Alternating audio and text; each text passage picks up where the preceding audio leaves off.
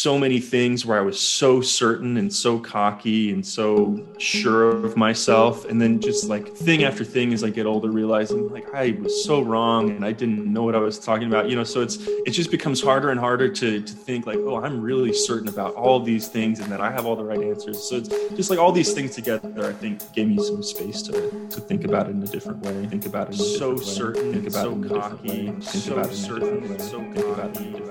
What are the forces in the universe that brought us together at this point in time, right here and right now, Michael? I was already kind of interested in this free will question. I had listened to your episode and I was like, oh, this is interesting. They're going to, tackle it from the LDS point of view. Did we? I don't remember if we did it from an LDS point of view. You didn't at all. That's what I was expecting. I clicked on it and I listened and, I kind of have this obsessive personality. I was listening and I was thinking about all the things, you wrote me a book, man. That email was long. I did. I was just, going through it and thinking about the arguments you guys made and some responses. It just wasn't very satisfactory to you, was it, Michael? There were just things that I said that you're like, no, I got to straighten that guy out. There's some of that, it's like I have a hard time, people, I can't go on Facebook anymore because I'll just get sucked into arguments, I really hope, Michael, that the days of arguing over the supremacy of ideas is over for me. It's not like, here is the truth about free will or whatever it is, and I know it and you don't. But it's like, I'm trying to figure this stuff out, and here's what I think. And I'm really interested to know what you're seeing and why you're seeing it that way, and just to have a conversation about it that isn't like a battle over the supremacy of ideas. I think that's the best way that I can say it. I love that perspective. I'm trying to be more like that myself, because I feel like the church really drilled into me this black and white, right and wrong. We have the truth. We have, the absolute monopoly on all this stuff. And so my brain still goes there. You spend all this time thinking that you have the right answers, and you're told that you have to go out and evangelize and tell everyone else, or else their eternal soul is at stake.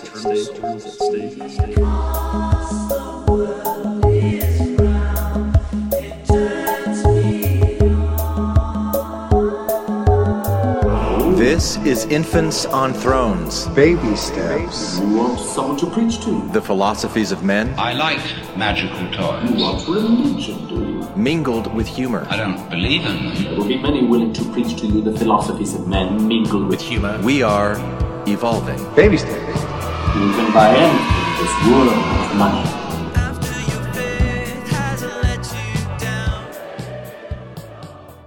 Look for the good in everything.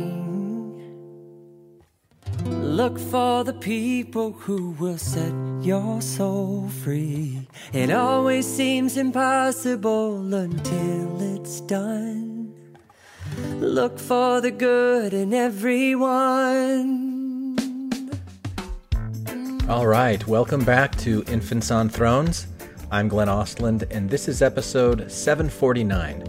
Free Will Revisited, a discussion on certainty, black and white thinking, and the interconnectedness of all things. And today I'm joined by Michael, a relatively new listener of Infants on Thrones, who had some things that he wanted to process in response to the Free Will episodes 724 and 725 that I recorded and published last April, about the same time, incidentally, that Michael was deciding to leave the Mormon Church. Or about the same time that decision was being made for Michael by pre-existing natural causes that he is absolutely not responsible for. Maybe, maybe not. Who can know for sure, right? And that's really part of the underlying subtext of today's conversation, where Michael is attempting to better understand his relationship with certainty and black and white thinking a few months after his decision to leave the Mormon Church. So how do you feel about certainty now? Well, I mean, I don't have it for anything really, and that makes me really uncomfortable. I really like having the answers. I really like being certain.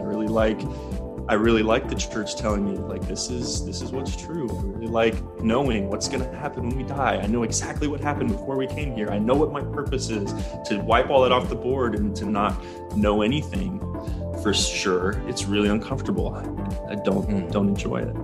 Now, don't worry. Michael admitted that he was being hyperbolic there. There are actually things that he knows for sure.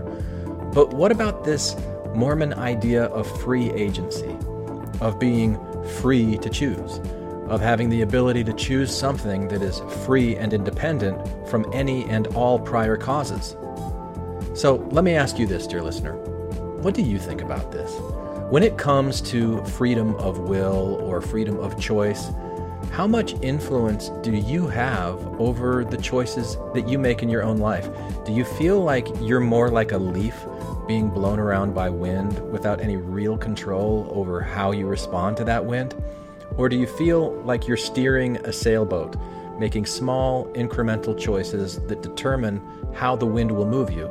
And what are some of the prior causes that would make you lean more towards the leaf metaphor rather than the steering the ship metaphor? One of the big questions that I have is, why is this so important to you? And I think I heard a little bit of that when you said, I used to believe that I was the captain of the ship when I was Mormon, but now I realize that all of Mormonism is bullshit, and so this is going down with the ship. I can't allow myself to believe that anymore, because then I might get sucked into like foolishness or something like that again. But that's one question. I'll let you respond to that in a second. But the second one is, how is what you're saying anything other than predeterminism, that we just don't have any choice at all? We are just like a leaf that falls off of a tree, and we're subject to the whims of everything that's going on around us. And we don't have, we aren't responsible for where we land or how we move or what we do, because that is so contrary to the way that every single person lives life and experiences life. So in a nutshell, that is today's episode. I hope you enjoy it. And if you would like to have a similar conversation with me, please reach out at infantsonthrones@gmail.com. I'd love to hear from you. But for now, hang on to your hats and glasses, because this here's the wildest ride in the wilderness. And now the recording is in progress. You just heard that. Perfect. So, Michael, thanks for reaching out. We're just getting to know each other here on this call. Tell me a little bit about what are the forces in the universe that brought us together at this point in time, right here and right now, Michael?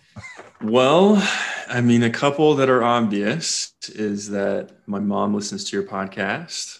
Yeah. And so she told me to listen. And before that, though, I was already kind of interested in this free will question. I had listened to a couple of YouTube, seminar things that Sam Harris had done and some debates that he had done with other people. I think I listened to a conversation. Oh, like the Jordan Peterson? No. Oh, I guess they didn't really talk about free will, did they? They were talking about other things. They were talking about truth. I'm trying to remember who. I know he did one with Daniel Dennett, who's kind of like the big compatibilist. They had a long conversation. I listened to that one. Mm-hmm. I read his book, and I actually listened to the podcast that he did that you guys were referencing and critiquing on the episode you did. So I saw your episode and I was like, oh, this is interesting. They're going to, tackle it from the LDS point of view, because agency is such a huge part of the church and the doctrine. So, jumped right in.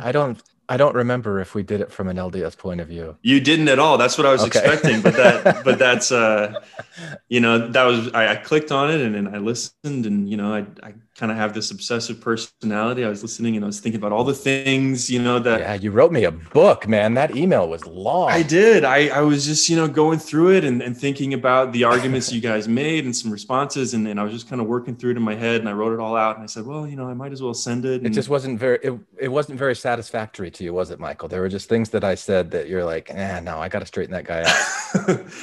there is some of that, it's like I have a hard time, people, I can't go on Facebook anymore because I'll just get sucked into arguments and right. Yeah. Well, I could sense the same frustration that you had with Sam Harris. It's like you were bristling at some of the stuff that he said.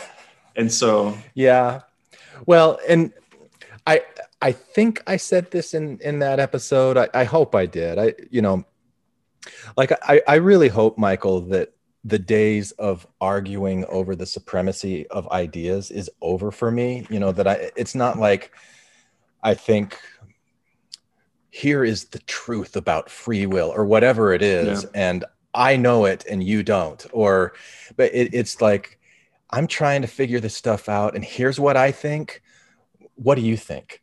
And like, I'll compare with you what I see and I'll explain to you why I see it that way. And I'm really interested to know what you're seeing and why you're seeing it that way. And just to have a conversation about it that isn't like an argument or, you know, like a battle over the supremacy of ideas. I think that's the best way that I can say it. So I know I definitely, and it's been probably 6 months or more since I did that episode, and my thoughts have shifted since then, because that was part of my process of trying to figure out what I really even thought of it. And one of the biggest issues I remember having with that is I didn't know what he meant by free will. Like, what is he saying? What is he arguing doesn't exist? I still didn't quite understand that point. But anyway, so I'm really happy to get your email. Happy to have this conversation with you now. Look forward to where it's going. And before we really get into the free will part, I'd like to know more about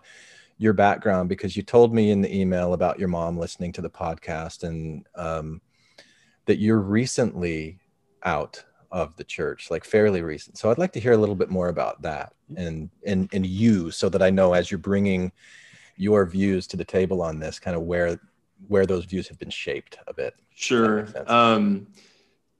First, let me just respond to what you said. I mean, I think I love that perspective. You know, I'm trying to be more like that myself, you know, because I feel like the church really drilled into me this black and white, right and wrong. We have the truth. Yeah. We have, you know, the absolute monopoly on, you know, on all this stuff. And so my brain still goes there. You know, you know, you spend all this time thinking that you have the right answers, and you're told that you have to go out and evangelize and tell everyone else, or else their eternal soul is at stake. But yeah, I like that approach. Because you know, really, it's hard to know this stuff, you know, and so it's fun to just talk about ideas, and instead of starting at the answer and trying to make things fit, just kind of looking at everything and or thinking that somebody is fundamentally flawed because they haven't come to the same conclusion that I have, you know, like when I really stop and think about it, every experience that I've had in my life, my schooling, relationships that I've had with people, conversations, nobody has that same mix. Yeah. Nobody does. And so how could I expect that? And even if I had like some evil twin that was with me all of the time, they probably would still interpret things differently than I did, even if they had every single experience that I've had. So there's just so many different views out there to think that I've got it figured out. Yeah. I don't want to go back to that black and white Mormon formed view. I mean, so my background, I'm 35. I was raised in the church. My grandparents, my mom's side, were converts. My grandparents on my dad's side were not. It goes a little bit farther back on that side. My parents met on their mission. My mom is from Denmark.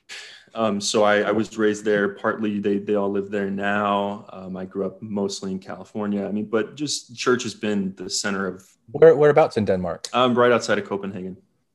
Okay. I used to work for a company that has a manufacturing facility about 45 minutes north of Copenhagen. Oh, fun. So I've been there a few times and loved it. Awesome. Yeah. I loved it. How much time did you spend growing up there?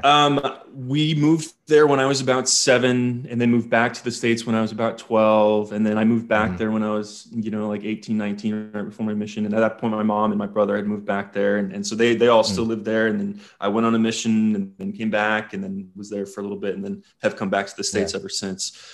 Okay. So you know, but always been, you know, deep into the church, always believed it, always, you know, very faithful and very. Did your mom leave before you did? Yeah, she's been out for a while. Yeah. What did you think when she first started straying? She didn't even really tell us, you know, until she wasn't very vocal until a couple of years ago. But, you know, I learned now that she's kind of been out for, you know, maybe 8 or 9 years. And she kept a lot of that inside, and it's been very frustrating for her. At least that's what I make up. You know, I think she's felt very isolated. But it was really hard. And then I've had mission companions that have left, and each time, you know, or just close friends or other family members, and each time someone leaves, it's, you know, it's a strike at my identity. You know, it's like, this is the thing that I've built my life around, and you're telling me it's wrong. You're telling me that it's not true, you know, that you think it's toxic or whatever. And so it's, you know, it's a challenging thing because sorry, go ahead. Oh no, what was it that broke the shelf for you?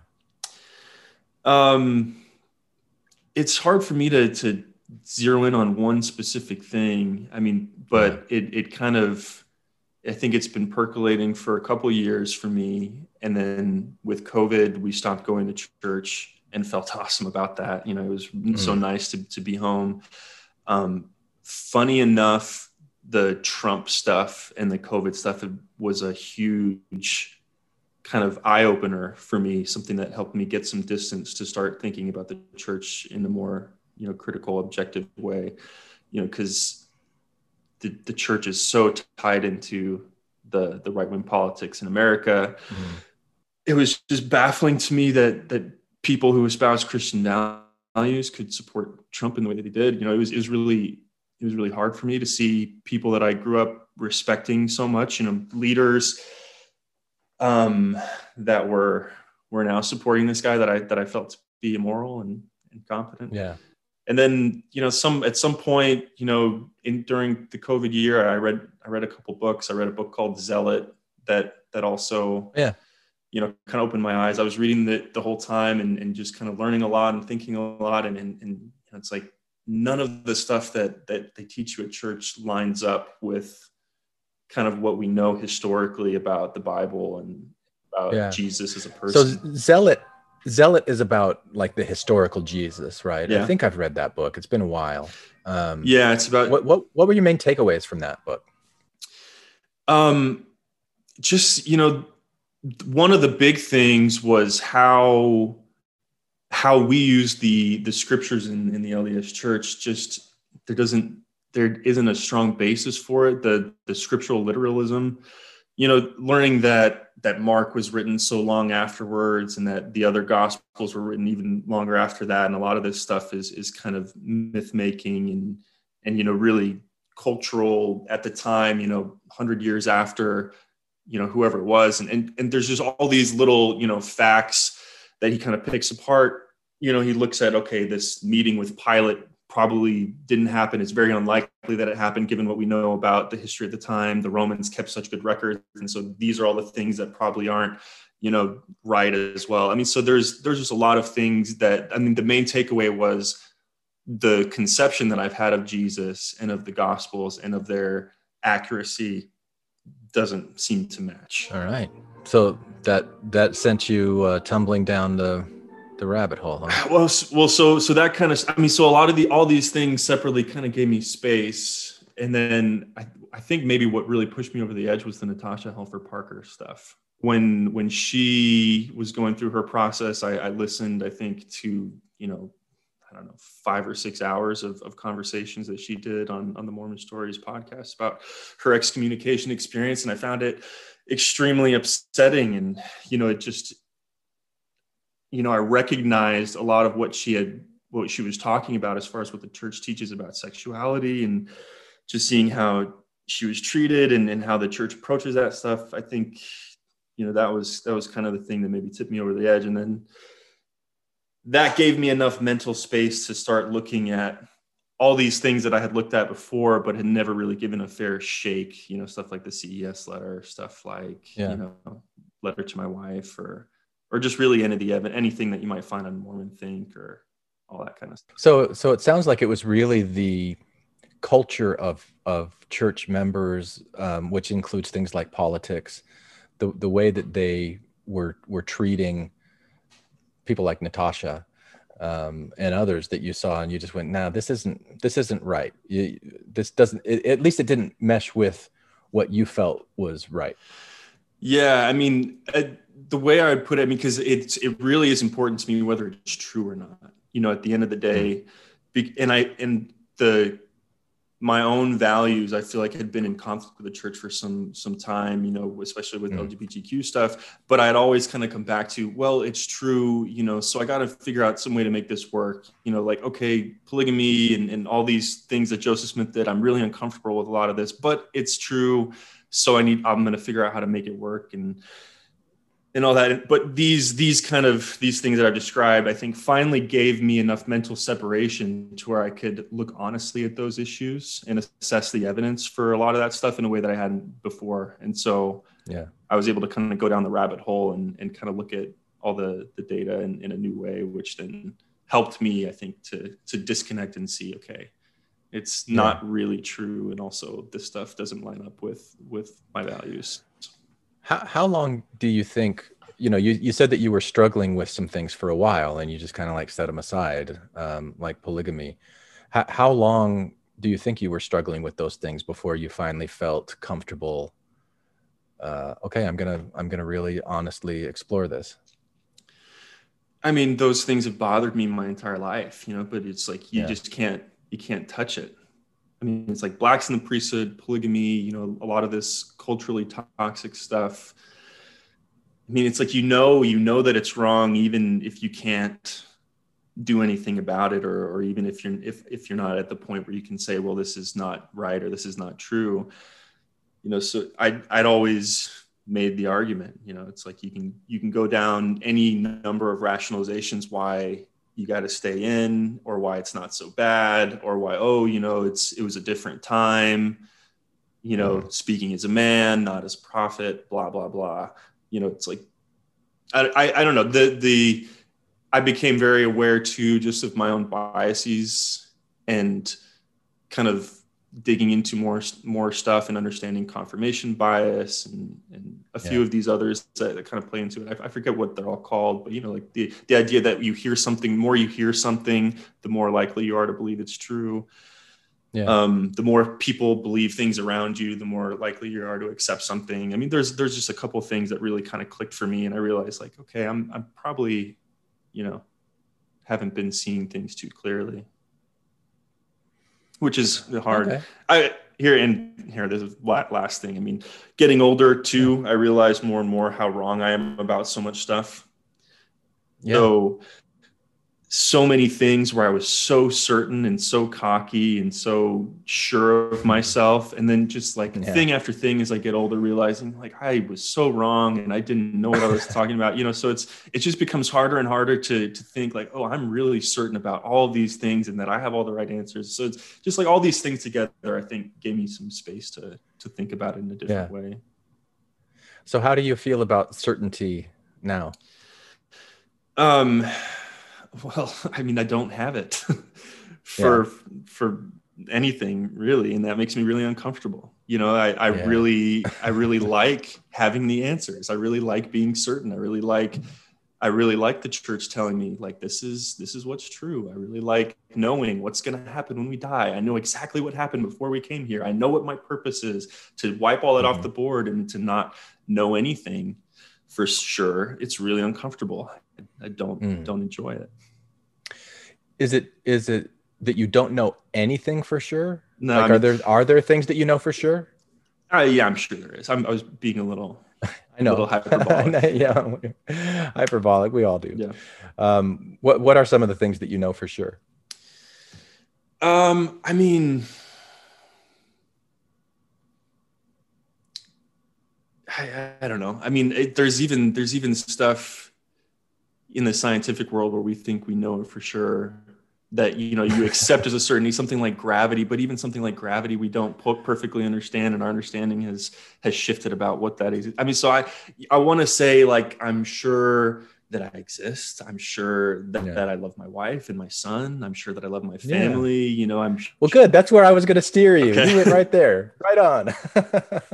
So there are certain things in your life. And the reason I asked that, I think it's a really valuable exercise to kind of like dial down in concentric circles. Like, okay, there's these big things about the universe or God or the meaning of life. Like, I don't really know, but you bring it in closer. Okay.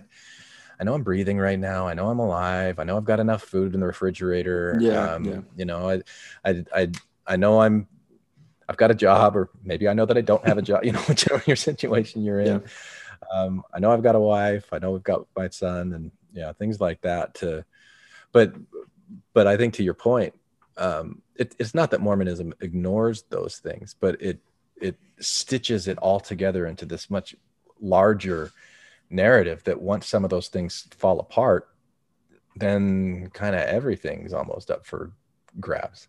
Is that how you feel? In a way, I mean, a lot has felt up for grabs. I mean, there's a lot of things that don't feel like they're really changing at all. You know, like I feel like a lot of my values and some of my beliefs, you know, are pretty stable. You know, it's like I believe love is important and kindness is important, and that we should help each other and treat each other well. And, you know, I believe in integrity. I believe that truth matters, those kind of, I mean, so there's a lot of things that don't change, but there's so much other stuff, you know? So it's like, is there a God? Is there not a God? You know, like, what's the nature of reality? You know, what's the point? Is there a point? Do I matter? Maybe not. I mean, does life matter? Maybe not. I don't know. Yeah, you matter to that son of yours. Yeah. And hopefully to your wife as well. I hope so, to both. Yeah. Yeah. All right. Well, is there anything that you want to get out of the way before we launch into the free will stuff? I don't know if we need to spend a lot of time, but I've been listening to some of your other episodes, and I guess I'll just say that I was listening to the Mormon on Mushrooms episode that you have, and I think I wrote this in the little note, but this has been another part of my journey, just like the plant medicine, psychedelics, that kind of stuff. That's been a real area of interest, and it seems like it has for you as well. So we don't have to go into that, but I thought I'd just throw that out there. If it's something that you have experience with, or just interest in? Experience with, and interest. And is that like recently within the kind of COVID time? Is it all kind of part and parcel, the experience with the psychedelics showing you another way of viewing things? So funny enough, I was starting down that journey even before I had an inkling that I was going to leave the church. You know, I had psilocybin or mushrooms in particular, I feel like aren't even maybe that out of harmony with the church's teachings, except for the legality of them. I mean, so this is a whole other tangent, but so I was going on a trip and I checked out a Michael Pollan book. This is what's it called? Changing Your Mind. How to Change Your Mind. How to Change Your Mind. Yeah. I borrowed it from the digital library. I thought it was about something completely different, and then it just completely blew my mind and kind of sent me down a rabbit hole. But even as a true believing member, I didn't feel like that was a real violation. You know, it's not addictive. It's not harmful. It's actually something that can be very therapeutic and very helpful. It helps people connect to spirituality and to God. You know, so I kind of had a lot of stories that I told myself, even while I was still fully in, and experimented and had experiences with it even at that point. That's really interesting. So, you know, I kind of dabbled with mushrooms before I did an ayahuasca ceremony. And I feel like doing an ayahuasca ceremony with a shaman and a group of people in a more structured ritualistic setting is a lot different experience than just doing some mushrooms and listening to music on my bed, you know? Yeah, absolutely. But I felt like that ayahuasca experience was the closest thing to really being in the celestial room of the temple, if that was actually a thing that I had ever experienced before. But I was out of the church at that point. So I was already, I'd been doing Infants on Thrones and just podcasting in this world for years before I had any of those experiences. Yeah. So what was it like being in and still believing and having a psilocybin experience? Did you feel like you were communing with angels, spirits, God? No, none of that. I did kind of a guided trip with someone, with kind of a therapist person, with actually two people who were kind of there throughout the whole experience, and did a heavy dose. And I was expecting that. I was expecting to have, the transcendent, like connected to the universe. I love everything. And it just, it didn't quite happen that way. But it was, it was obviously a very meaningful experience. I plan to do it again and try to, some other things as well. Ayahuasca is something that's been on my list. I really would like to try it. I mean, it was really centered around kind of trauma work for me, wanting to just kind of push through some old experiences. I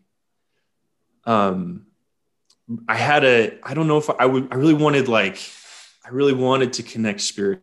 I really wanted to have that ego death. I wanted to touch something greater than myself and to feel that. I did feel, at one point, like, okay, I could die and that would be okay.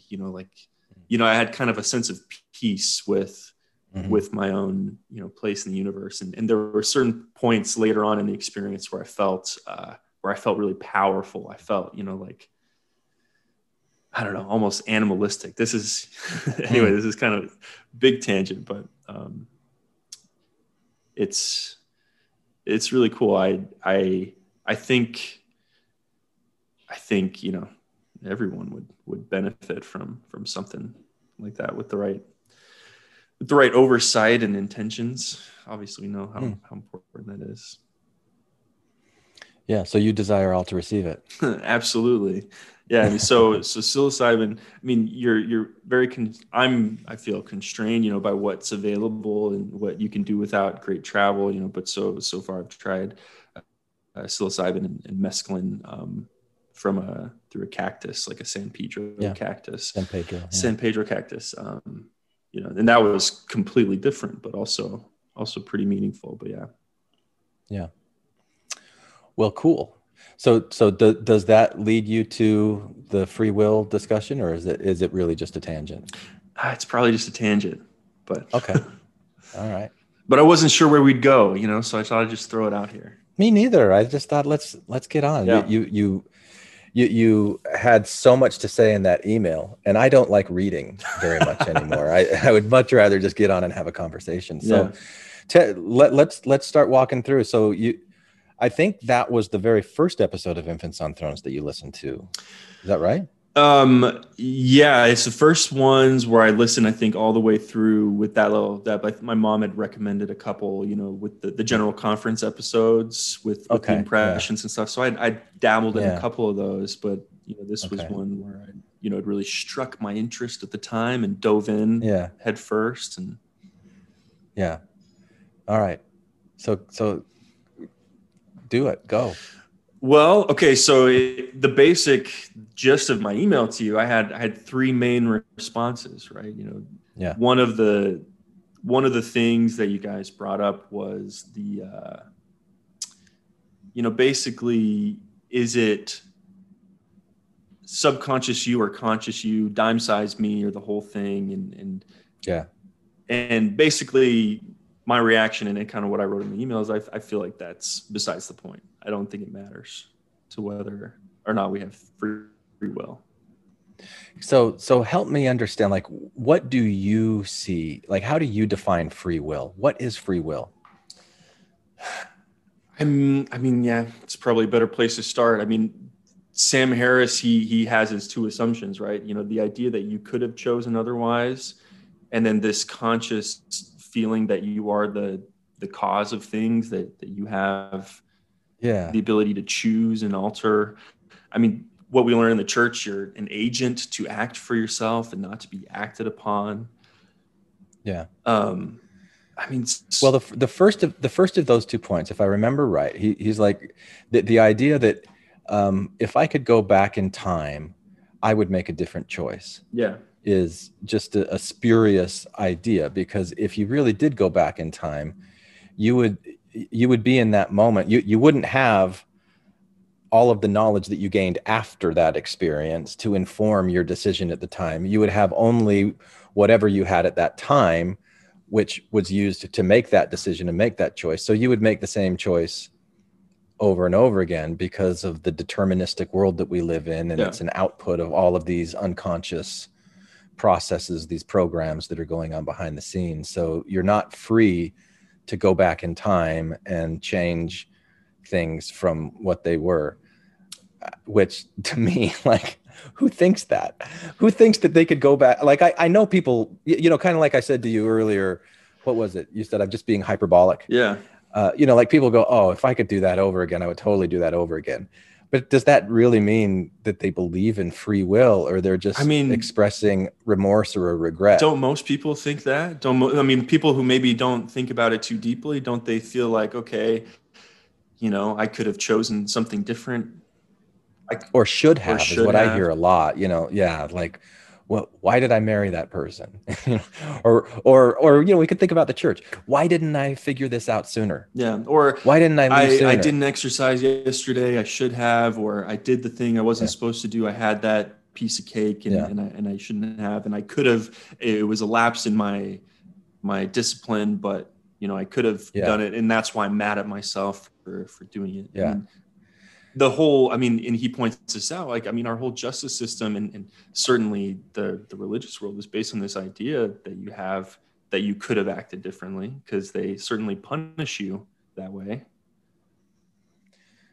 I guess. I think they punish you based on what you did do, not on like what you could have done differently, right? I don't know. Maybe it's baked into it a little bit. Well, I still just have a hard time seeing this as being a part of the definition of free will. I just don't understand it. Well, so you walk me through your concept of free will then. I don't have a concept of free will. I guess if I have any concept of free will, it's like right in the moment. So it doesn't have anything to do with regret or remorse, except that in the moment I'm having these regretful and remorseful feelings and thoughts. So what do I do with them? So I've got a choice. And so you made this distinction in your email that Sam Harris isn't saying that you don't have a choice. Yeah. I guess and that there is some freedom of choice, but it's like constrained within certain parameters of what's possible. Well, it's not like you couldn't choose anything. Like I can't jump off of a cliff and fly. I think, was that your example in the email? Or is that something else? I think that was something else. And you guys talked about this too, right? Because we can acknowledge that choices are constrained, obviously. But I think one of the points you made in the email, or one of the points you made in your discussion is, okay, if I set the table and I have 10 plates, maybe it's not 1 million plates or it's not 100 plates, but it's 10 plates, I still choose between those 10 plates. And I think his point is, you have the experience of making a choice, but the reason why you're making that choice is flowing from prior causes. It's determined by everything that came before. Okay. And I think this ties it back to that big circle, little circle thing that you were asking the question about, where you thought that it was irrelevant. Yeah. And I guess I think my view of that big circle, little circle might have shifted a little bit since then, but I don't know if it shifted a lot, because the big circle that I'm talking about is the central nervous system. It's the entire mind. It's everything that the brain is doing. Sure. And there's only a small sliver of that I'm consciously aware of or have any kind of control or influence over, and that's the little circle. And so if there are prior causes that existed before that are part of that big circle unconscious mind that are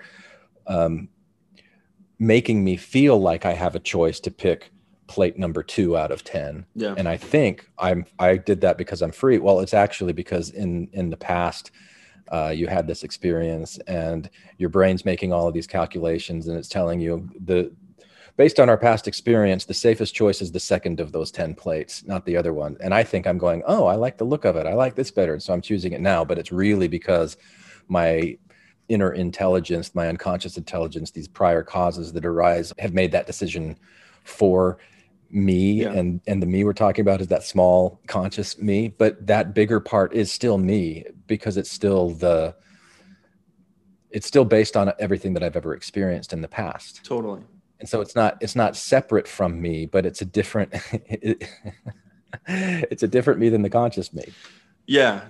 So this was the first thing I was reacting to, right? So this distinction between little me, big me, I don't think it matters as far as free will is concerned, right? Because we can acknowledge that it's the bigger you making the decision, that it's the central nervous system has taken in all this sensory data, and it's has all its automatic processes, so it's spitting out intentions, feelings, thoughts, and then we're having a conscious experience where we're acting on those things, whether we are kind of aware of it or not.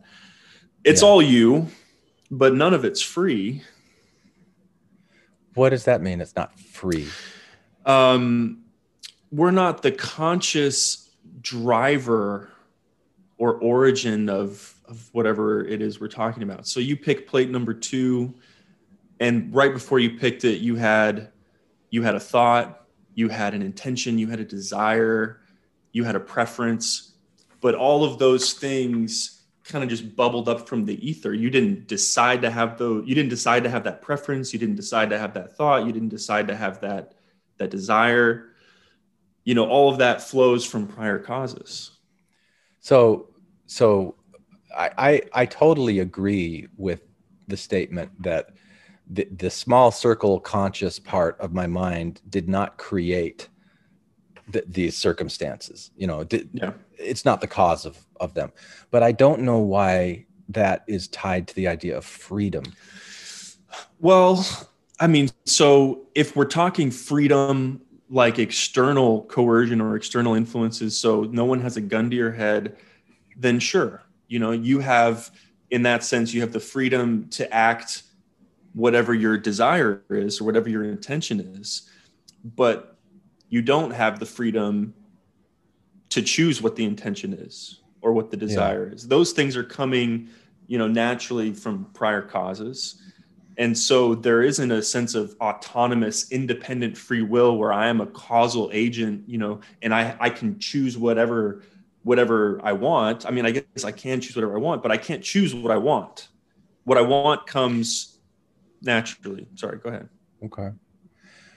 I'm thinking back to our earlier conversation about your experience leaving the church. Sure. And you went through a long period of time where there were things that bothered you, but you chose not to pursue that because you chose to stay in the church and believe that it's true. But maybe you would not look at that as a choice. I guess that's my question. Do you see that what you were doing during that time was making a conscious choice to keep your faith, even though there was all this pressure that was building, this dissonance that was building, that you were choosing to not release that pressure, to bottle it up, and that the choices that you made then impacted more of those prior causes that were coming up, and there was this interplay between the two? Does that make sense? Yeah, I think so. I guess it applies generally to anything. I mean, what does it mean to say that we choose something? I think that I was, those choices were a product of everything that came before. If you believe that there's cause and effect in the universe, if you believe that things aren't just gonna to come from nothing, then whatever a choice I make in an individual slice of time is determined by everything that came before it. Right. So I guess if we're talking about slices of time, that there might be helpful to think about 3, just large: the past, the present, and the future. And the present is always just like this moment to moment thing that we're constantly in. And the past doesn't really exist because neither does the future. What came before, and the future doesn't really exist, right? Yeah. The only thing that really exists is this moment that we're in right now. And the things that we're these prior causes that are influencing us are things that came about from previous prior moments that we call the past. And so you're saying we're not free to just change the past. The past is what it is, everything that's in that moment. So if we're thinking about you in your process of leaving the church, can you think of a time when someone like one of these missionary companions left the church and said, "Hey, Michael, you should really read this book," and you made the decision, "No, I'm not gonna"? Yeah, I mean, there are tons of moments like that, and usually it's. And is that a choice? I I don't think it is in the sense that we're thinking of, where it's a free, autonomous, independent choice. I mean, just for ease of reference, I mean, this chunk of meat here and my experience, I did make a choice, but that choice was informed and flowed from everything that came before, So I would choose to read something like the CES letter, and I'd go through it, and all the thoughts I'm having about it, the ways that I'm discounting it, the ways that I'm rationalizing it. I mean, all of that's, bubbling up from the ether. It's, I can't choose to think about it in a different way. Those thoughts, those feelings, those intentions, those reactions, and ultimately, the actual decisions that I make, all of that is being informed by what came before. I liked that you said, what was it? Free, autonomous, independent. Yeah. You're like, it's not a free autonomous, because it is a choice. You did make a choice, but that choice is being informed by stuff that was already there. Yeah. Right. Yeah. So it's a choice that you're making. It's not a free choice that is free, autonomous, independent from those prior causes. Right. It's a result of them. I heard, I don't remember where I heard this, but it was within the last day or two. It was there's a Stanford professor named Fred Laskin who did studies on forgiveness. And I was listening to an interview that was done with him, and he was talking about that a lot of the trauma that people carry that can be relieved by forgiving either yourself or other people is when you have an expectation that something is supposed to be one way, but then reality is a different way. And then there's this dissonance in between that you don't know what to do with. And forgiveness is a way of just relieving that pressure and kind of accepting what is, instead of like holding yourself to this impossible standard. What we came to see after looking at all the myriad of people who have gone through our trainings was they were all upset because something in life didn't work out the way they thought it should, or it didn't accord to the picture they had of what they wanted their life to look at. And they couldn't forgive the fact that the picture of reality was different than the picture that they had in their head of how it should be. And it all came out to, you want one thing, you got another. You make peace with no. Take the offense less personally. So instead of like personalizing it, it was there to harm me, and they did it to harm me. To depersonalize some of it, to take responsibility then for my reaction to the hurt, which is to calm down, change my story, like stop blaming so much, and to create a better story around what happened that wasn't so crippling to my well-being. And he said, so if you've had an experience in the past or even recently where somebody's really hurt you, you could be in that moment thinking, man, that person hurt me and it's horrible. And you're thinking that those are your thoughts. He goes, but you could also think, right now I've got a refrigerator full of food. I've got a roof over my head. I'm safe. I'm happy. And somebody recently hurt me and it hurt real bad. So you're not ignoring that. You're not discounting that, but you're also including all of these other things, because that's more true to your real lived experience than just being hyper focused on this one negative thing that then blows it out of proportion. So I listened to him talk about that, and it sure sounds to me like what he's saying is, in that moment, you have a choice on what you're going to focus your attention on.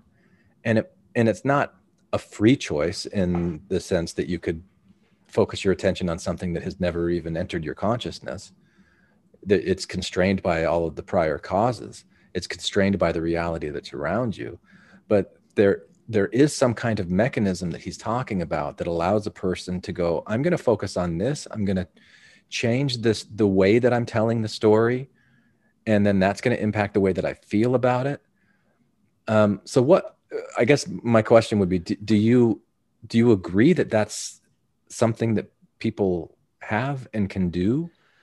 And is that agency or choice, or like what is that? Yeah. So first answer, yes. I obviously people do that, but I don't think it's an example of agency. And I've wrestled with this a lot too. I mean, so I don't know if you've read 7 Habits of Highly, effective people, or I guess even the Viktor Frankl, Man's Search for Happiness. It's been a while. Yeah. So none of that's important to the quote. I mean, but he basically, one of the famous parts of that is, between stimulus and response, there's a space where you can make it. I mean, and that's a little bit kind of sounds like what he's saying. He's like, okay, between stimulus and response, there's an opportunity to put something in between that might change what the response is. And so that is highly suggestive that, okay, we're not just these automatons where, you have these prior causes that spits out an automatic answer, but there's this space in between where we as causal agents can take that and do something different with them. And kind of what I've come to think about that is that really what's happening in the space isn't free will. It's just other causes that are part of the original mix, so someone, I mean, so the example of forgiving someone, right? I mean, so, okay, someone is really mean to you and you have all these angry feelings, but then you remember, okay, I have all these other good things in my life, right? And so that allows you to think about it differently. I mean, so I don't think that's an example of free will of someone, making a conscious decision to steer the ship. I think those are just all causes. Those are all competing stimuli that spit out the final answer. I like that you said steer the ship. Let me say it a different way. I mean, so I think a lot of this comes from an imperfect understanding of what the underlying causes are. I think it's a little bit like God of the gaps almost. It's like free will of the gaps, so it's like we have such a limited understanding of what drives our thoughts, feelings, and behavior. And we have this conscious experience of making choices and being free. So when things happen and when we make a decision and we don't see all the underlying causes, we kind of insert ourselves as the explanation. We say, okay, well, that's me. I did that. But if we had a perfect understanding of everything that was feeding into that decision, maybe we wouldn't have that confusion. Yeah. I'm thinking of a metaphor right now, Michael, and this isn't very well thought out or developed. So I'm just going to throw it out here and tell me what you think about this. Okay. So you talked about steering the ship, and that's kind of what triggered this. You got somebody that's on a sailboat and they've got their sail up. The wind is what's moving the boat along, and maybe it's going at 40 knots or I'm not a nautical person. I don't know how fast that is. I'm just throwing out words. They're not really moving at all. They're standing still, even though they're traveling at 40 miles an hour, whatever that would be. The wind is doing the work. And if the wind blows harder, then they go faster. If the wind lets up, they're not going as fast. If there's a storm, that's going to impact it. The waves are going to impact it. The only thing the person on the boat really can do, aside from put the sail up or down or move it, is kind of steer. Mm-hmm. Like move. And even then there's some kind of constraints. You can't just like stop on a dime and do a, 180 degree turn and go, there's certain natural constraints on the freedom that somebody has to steer that ship.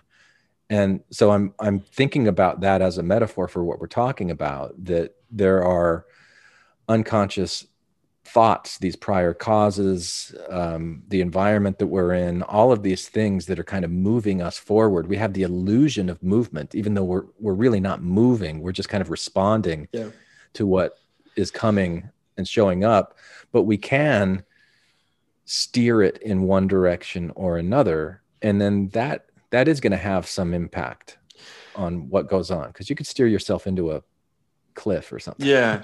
I think the example begs the question a little bit, because we have, the autonomous agent built into the example. I mean, as an alternative, what if we were thinking of like a leaf on a tree and it's now fall. And so that leaf, comes off the branch and it starts drifting down towards the ground.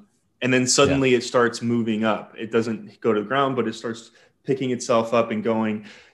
Well, because the wind is blowing, the leaf isn't lifting itself up. Or you're saying that the leaf has like some exactly right superpower? Exactly that. I'm saying in this case, you have an understanding of the causes, right? You know that it's not the leaf lifting itself up. You know, it's another factor, the wind. Yeah. You know, but so we would have every expectation that if it was completely still, you know, based on the laws of cause and effect, the leaf falls off the branch, it's going to hit the ground. But now a new variable has been introduced. If you don't know what wind is and you're just watching the leaf and then suddenly you see the leaf move, it would be natural to assume, okay, well, the leaf is flying and it's moving itself. And so I think that's kind of the same mistake we make with the person in the boat. You know, we say, okay, well, so we know the wind and we know the water and we know that sails do this. And then this thing is moving and we don't understand how that works. And so we say, well, he's doing it himself.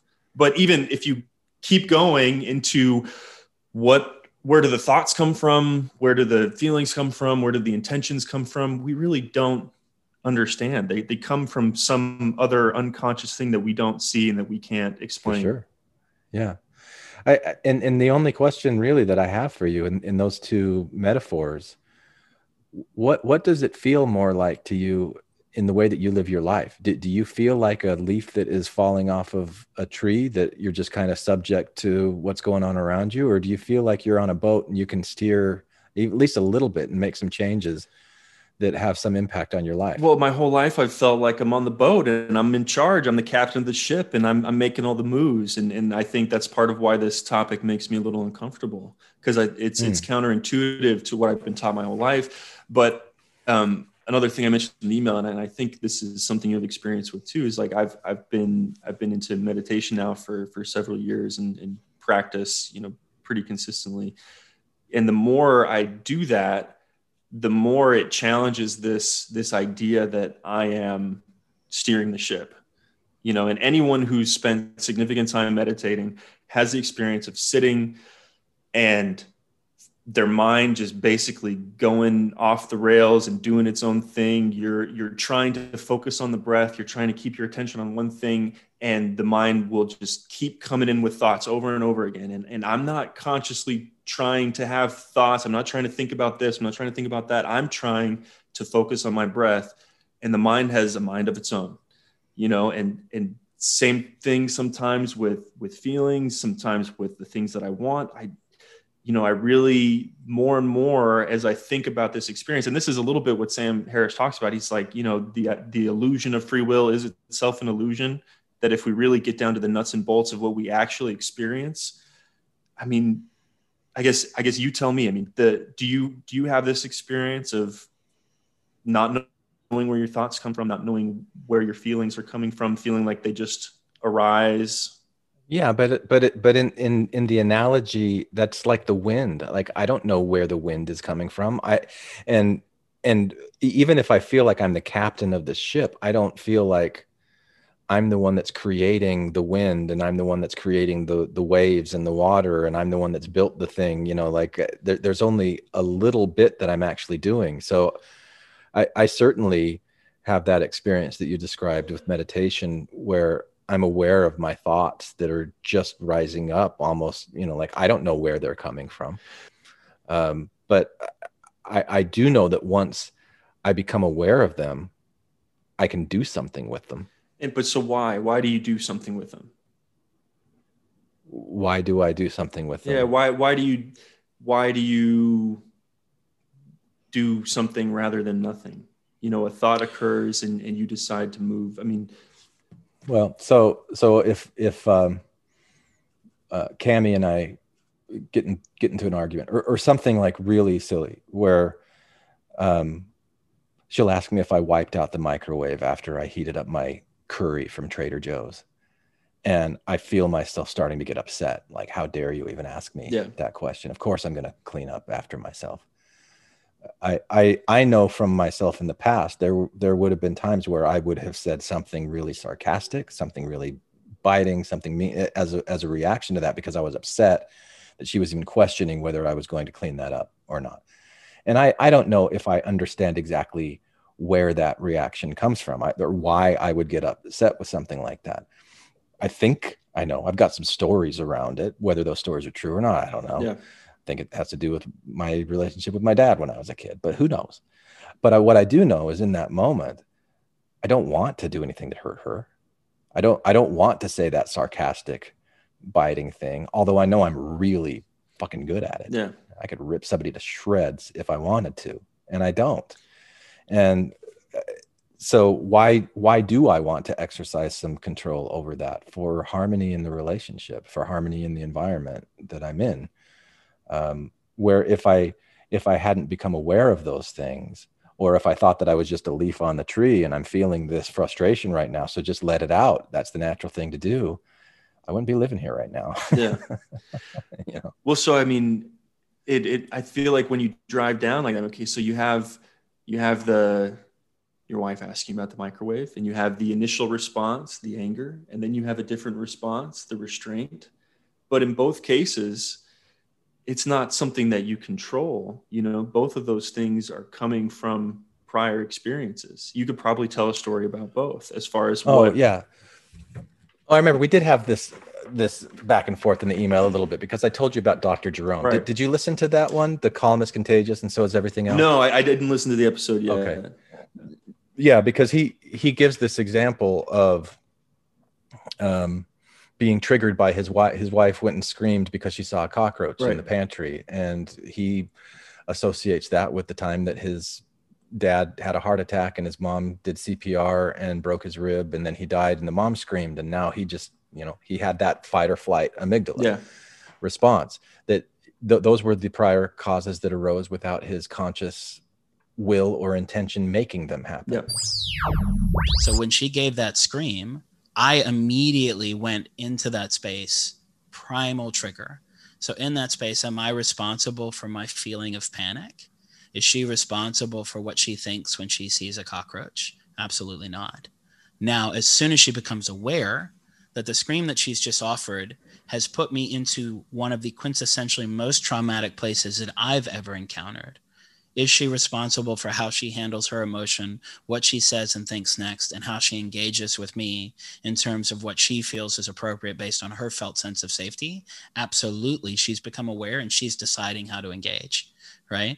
And then am I responsible for being triggered and being taken back to what my body's protocol was hearing that scream, thinking I've got to protect her, I need to protect myself, something's wrong? No, that's a survival strategy. But am I responsible for collecting my thoughts and my emotions and reining in my reaction as quickly as possible, so that in my fight or flight response and in my sympathetic response and in my sympathetic storm, I don't respond as if my life is in danger or someone else's life is in danger, which my reaction in that space is to get angry because it's so intense, right? So I think what we're talking about is, am I responsible for the base nature of how thoughts and emotions are created? No. Am I responsible for the environment that produced that thought in terms of what nurtured it? No. Am I responsible for the discipline-based conditioning that I grew up in, that I was not yet an authority figure in, and I didn't have a seat at the executive table to make a decision about what that looks like and how to respond and what we qualify as appropriate? No. But once I developed conscientiousness and competence and consciousness, and I started to move into the driver's seat, am I responsible for how I choose to respond once I understand that I'm reacting? 100% that's on me. Yeah. So I think it's a transitional space, but initially, no, it actually takes a lot of development to get to the point that you can even be aware of what your thoughts, emotions, and actions are, never mind be responsible for them. But as soon as he became aware of that, and he knew not to take it out on his wife, he knew there are things that I can do right now. I can stop, I can take a breath, I can give myself a timeout, I can calm myself down, because this is my autonomous, is that the right word? Autonomic nervous system. Yeah. Autonomic nervous system that's doing this. And so I am going to step in right now, this conscious agent, little circle, whatever you want to call it, if you think it's there or not. Yeah. And say, I am going to make the choice now to do this. Yeah. And so I think I don't think that's the right way of looking at it. I don't think that's a way of I don't think that's an example of free will. I think that's an example of expanded awareness, expanded consciousness. But the things that allows him to have space and to react in a different way, those also have prior causes. So how did he learn that this response was automatic and came from trauma? Did he read it in a book? Did he, he chose to go to school. He chose to go to school. He chose to become a neuroscientist or whatever he is, neurologist. He went to the school.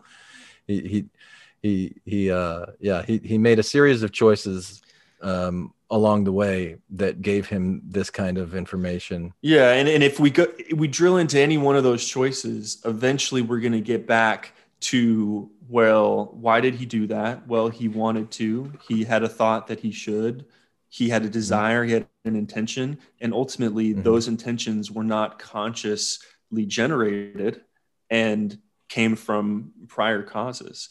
So then you spin it back and into this moment. Okay, now he doesn't. So now he has the same trauma trigger where his wife is screaming, and in that catalog of causes, now we have the trauma with his mom, and we also have the new information about, how that's an automatic process, and, some awareness of why that happens. We have some training as far as breath work. We have some maybe therapy or, other things. All of those things are now variables. All those things are now prior causes to that new moment.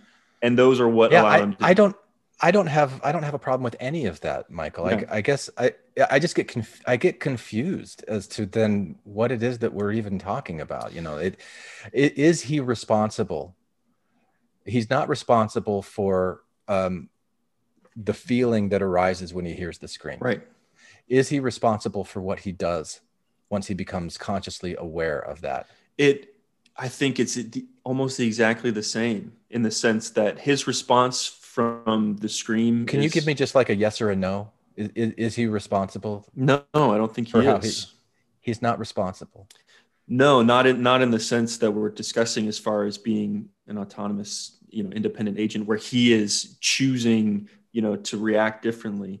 All of it, the reaction, the new reaction of not freaking out at his wife is just a result of all the causes, which also includes some of the other things besides the trauma. So all of the words that you wrote to me in that email, are you responsible for having written them and sent them to me?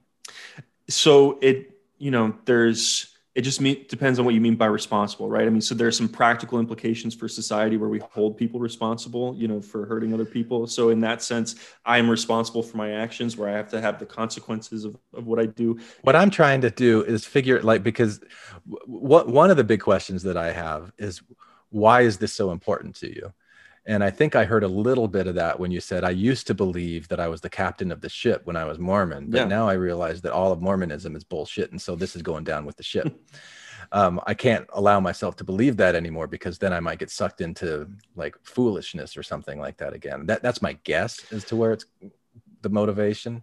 So that's one question. I'll let you respond to that in a second. But the second one is, how is what you're saying anything other than predeterminism, that we just don't have any choice at all? We are just like a leaf that falls off of a tree, and we're subject to the whims of everything that's going on around us. And we aren't responsible for where we land or how we move or what we do, because that is so contrary to the way that every single person lives life and experiences life. And that seems like that seems like a frightening path to go down, to say, I'm not responsible for my actions, and I'm not responsible for my choices. Well, I mean, does it have to be frightening? I mean, does it have to be negative? The idea that we can have a little more empathy for people and understand that we're not, completely responsible for things that we do, but that we already do this to an extent, right? I mean, and Sam Harris brings up some of these examples of, if you have a guy who murders someone and he's completely healthy versus a guy who murders someone and has a tumor on his brain, on their brain, So, or if we find out that someone robbed a store for the fun of it versus they robbed a store because their kids are hungry and are gonna, die. I mean, so we already do this calculus of, we start to take in the background and the context and the prior causes when we decide how responsible someone is.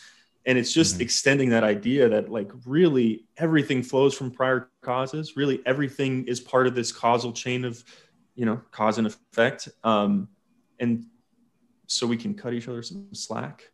We can be a little. I love that. I love cutting people some slack and giving the benefit of the doubt. Absolutely. Yeah. I think that the way that Sam Harris, I don't know if it's the way that Sam Harris is presenting it or just the confusion that I have around that, like I really liked the metaphor of the leaf falling from the tree versus steering the ship. I mean, I think that really epitomizes the crux of the issue for me. Yeah. That one seems like it's very black and white, like all or nothing, like it's all predetermined forces or none, where it could be 95%, it could be 99% predetermined, it could be 99.9%, but there's still that little small sliver in the moment where I can go, I'm at a fork in the road, I'm either going to go right or I'm going to go left, and I've got everything in my body is screaming at me, go right, those predetermined causes, and I go, fuck that, I'm going left.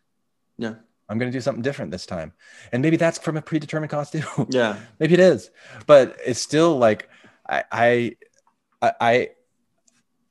my experience of living, and especially as I've gotten more into meditation, mindfulness, paying attention to these thoughts that just arise, that I do have a choice on what I can do with them, and whether that's just an illusion or not. The responsibility to act, to make the best choice that I can with the information that I have in front of me is solely mine. So how does that work? So do you think that the cause and effect of the universe stops there when it comes to, that? No, I think it keeps going. So how is your choice become independent from everything that came before? And I didn't say anything about independence. It arises from it. Well, I mean, so go back to my microwave, cleaning out the microwave example. Like I have this thought that comes into my head that's a really snarky comeback, and I've got a choice of whether I am going to say that out loud or not. Yeah, I don't think so. Yeah, because you have the snarky thought. And then also you have all these other variables that then react. I mean, so if we wanted to take the leaf example and just complicate it to try to reflect this. So instead of just the wind, maybe there's also rain, or maybe there is another tree, so let's say the normal thing is that there's no rain, there's no wind, there's no other impediment between the leaf and the ground. And so that would be the snarky thought then comes up and you say it. But now we have the leaf falls and the wind blows. So that's, one experience or disposition that you have, which then is in conflict or in concert with the wind and the rain. And then it lands on another tree. Either way, there are these things that keep it from hitting the ground. Something else happens. They're all just part of the same causal mix that leads to the last thing. It's not like there's no will in there. There's no choice. Okay. Sure feels like it. Sure seems like I have that. Well, I mean, do you have solid evidence for this? That there's no, or are we just going by like what Sam Harris says? What would the evidence look like? I mean, you mentioned some of it. They've done different studies on this. I don't know. I don't know how I don't know how this would be proven. I mean, I think, just from an argument standpoint, you take that everything that we know about the universe is causal, that there is cause and effect. Our minds, our brains, our bodies are made of biological matter. So they're subject to the laws of the universe. Yeah. So I guess I have a harder time seeing how do we make an exception for that when it comes to our decisions? How do we say these decisions, sure, we're kind of subject to everything that comes before, but then there's a point where I can take a step back and I can choose something else, and it's not influenced by what came before. It's independent. It's free. Yeah. So if you're saying free being independent from any prior causes, that's impossible. Well, it's impossible for anybody to be free and independent from prior causes. But what if the prior causes sets up a circumstance that gives somebody a choice between 3 things? And it sets the table or for 10 things. Sure. And then in that moment, and then in that moment, those prior causes, whatever's going on in the universe, all of it, at every single level, is giving you in each moment the ability to make a choice between certain things that are out there. Because that's the experience of life. Yeah, I mean, I still think, okay, so we know that we have options. We know that there are, there's a fork in the road and we go left or we go right. But why? Yeah. Oh, I wanted to go left. Why did I want that? I don't know. That came from. But whether you know or not is irrelevant to the fact that you made a choice in that time. Well, I mean, so in this case, right or left, I'm saying that it came from some prior causes, which then created that intention or that desire to go left. And you're saying, no, there were prior causes maybe that brought me to the fork in the road, but I could make an autonomous choice to go left. And that is a reflection of my steering the ship. Yeah. Or to stop the car, get out and commit suicide, or to stop the car, turn around and drive the other way, or to go off the road altogether and go in some completely different direction. Or, there's all kinds of things that you could do when you come to the fork in the road. And all of them are going to be touched by prior causes. But I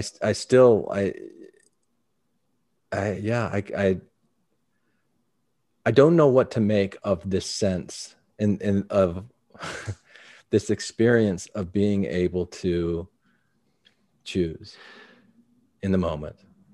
So you have the experience that your choice is fully your own. You don't feel like it comes from something that came before. Don't say the word fully. You feel like it's your own. You feel like it's 99% determined, but 1% is you. Something like that. Well, and like the culmination of everything, 100% is natural causes and a priori causes. But it's still in that moment, what am I going to do? Yeah. I mean, and I feel like there's a conflict between those two ideas, because on the one hand, you're acknowledging that things come 100% from prior causes, but then still maintaining the idea that there is a space for a free choice that maybe deviates from those prior causes. I don't think it could deviate from the prior cause. Then where's the freedom?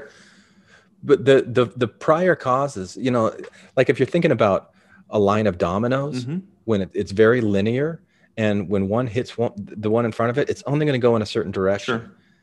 That's not what we're talking about. Like yes, there's prior causes, but it doesn't mean that once we get to this moment, it can only go forward in one particular thing.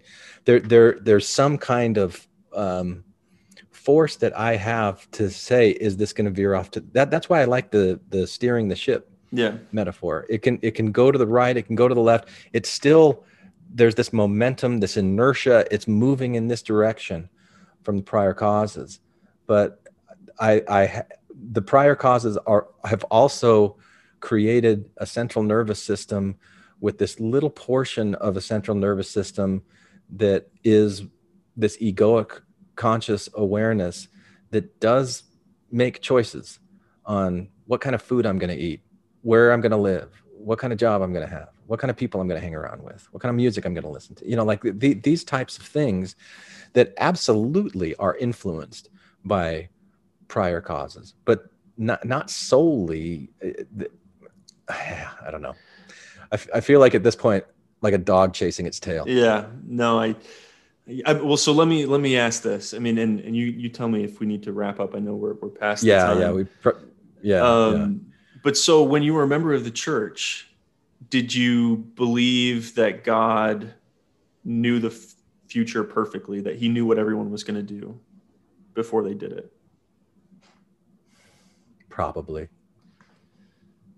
I mean, so how, I mean, so I did too, right? I mean, and so in a funny way, I think Mormons really are determinists in this sense. And we try to find a way to kind of explain around it. But this idea that the only way that God knows the future, because he knows us so well, and he knows all of the causes and the factors and the variables in the universe so well and so perfectly, that he knows how all those things are going to crash together. And so he can say with a certainty what the future will be. But that implies determinism. That implies cause and effect. That implies that everything is going to flow from what came before it. Yeah. And I do remember bringing up that paradox many times as a Mormon in conjunction with things like the lost 116 pages of the Book of Mormon, or, like, if God knew that this was going to happen, then why did it play out that way? Or why did he create contingencies where somebody could choose to do this? Because there were also those scriptures in the D&C that said to Joseph Smith, if you fail, God has prepared somebody else to take your place, So there's all these contingencies that are laid out. So there is this paradox of God knows everything. But I again, like what I credit it to now, just having gone into, and boy, this is a terrible place to end it, but we really do have to wrap this up, or I'm going to get in trouble. With the quantum energy, that where it's a probability, like things don't necessarily, particles don't necessarily exist only in one space and time, but in like a particle or a probability cloud, which is the nature of the fundamental building block energy of the universe. So is it possible that it's in some realm of reality that we just have absolutely no conscious awareness of? There are multiple versions of reality happening all at once, and any kind of choice that we've ever made or could ever made does exist somewhere, somehow, in some time within that quantum realm of probability, where every single it's a crazy thought. And but I'm actually reading a book. How helpful it is. I'm reading a book about that right now. The parallel universe stuff. I mean, it's really interesting. I mean, and I think at the end of the day, who knows? Yeah. I mean, so right now, today, I find myself to be convinced by the Sam Harris arguments, but I don't know if it's right. I don't know, if there's maybe something else that we could learn. I don't even know how valuable it is. I mean, I like what you said about giving people the benefit of the doubt and going, okay, it wasn't totally their fault. There were things that were going on beyond their control. Yeah. Yeah. But that doesn't apply to every argument. Sure, the guy that has the tumor on the brain, but with every single person we're doing that with, I'm just not totally comfortable. And especially, like being a life coach, I have worked with clients over the last year and a half and watched some really magnificent transformations. And I know that sounds very much like what I said on a mission, when like somebody joins the church and their life just, and there's kind of an ick factor to that. But I've seen it, and I've seen it because they wanted to, they made changes, they did mindfulness stuff, and they really exercise and I think grow this ability to change the narrative, to change the story, change the ways that you're viewing things. I mean, I've seen some really amazing shifts in people, and maybe that's just the leaf falling from the tree and I'm a raindrop that is, you are the wind, Glenn, you are the wind carrying us along. I mean, to end on a positive note, right? I mean, I think there are some positive implications about this, right? I mean, because so much of so much of religion, this idea of, you're responsible for everything. So there's guilt, there's shame, there's, punishment in society, like we lock people up and we really do all these things, as a consequence. I mean, if we did have more of this Buddhist, acceptance of, reality is as it is, we could be more pragmatic, and that's one of the things that Sam Harris argues for, is that, okay, like we have to deter behavior and we have to keep people safe. And if we can see that they're a danger to other people, we got to stop that somehow. But we don't need to punish people. We don't need to, go on this, revenge kind of thing. I mean, so I don't know. I mean, I feel like that applies if you can. I think it is about benefit of the doubt. It's like if you understood perfectly what was going on behind someone, you're much more likely to give them a break. Yeah. So this is a way that has helped you embrace the discomfort of uncertainty. I don't know. I mean, I'm still uncomfortable with this idea of not having free will, and I'm still figuring out what I believe about it, and that's part of why I, really enjoyed the podcast and why I took the time to kind of write out my thoughts. Because since leaving the church, making that decision, I'm trying to figure out, what do I believe and what feels right, and so I guess this is all part of the journey to kind of work through it and see what's going on. You and me both, brother. Well, thank you for coming on, Michael. I'm glad that the wind blew you in my direction. Absolutely. And, appreciate it, Glenn. Yeah. Look forward to talking with you again if you ever want to. Sounds good. All right. Take care. See you, Michael. Put down the weapons that you use against yourself. You don't need them anymore. Hey there. Thanks for listening all the way to the end. Now, I really hope that you enjoyed today's episode. I have more to say about this topic, and I'm going to do that with a follow-up behind-the-scenes sharing time episode on Patreon. So, if you're in a position where you can throw me a few dollars each month to support the work that I put into creating this podcast, please come and support me on Patreon, where you'll also get access to additional content. Did you know that I also create sharing time episodes that are available only to Patreon subscribers? I've been doing that for a few years, so there's a lot of content there that you can have access to. So please come and support this podcast if you can. I greatly appreciate it. Hi, this is Hillary. Matthew. Ryan. Carol. Keith. Ashley. And I like to play bingo online while listening to Infants on Thrones. You can comment on this episode on the website, infantsonthrones.com. And if you really like what you hear, give the Quorum a 5-star rating and write a short review on iTunes. I did. Anyone for the closing prayer? My worst crime is an inside job. Dark thoughts taking over like an inside mob. I tune into the scene between the eyes and take a breath. Thank you for listening to Infants on Thrones. I sit still and watch the thoughts float past me. Never mind the future, never mind what the past be. I like to jump and let the universe catch me. Free fall, watch the beauty blow past me. I keep my pockets light, destination in sight. Keep my actions elevated to compassionate heights. I'm walking past the fight, laying down on Sunday night. Choosing love when I pick up this mic.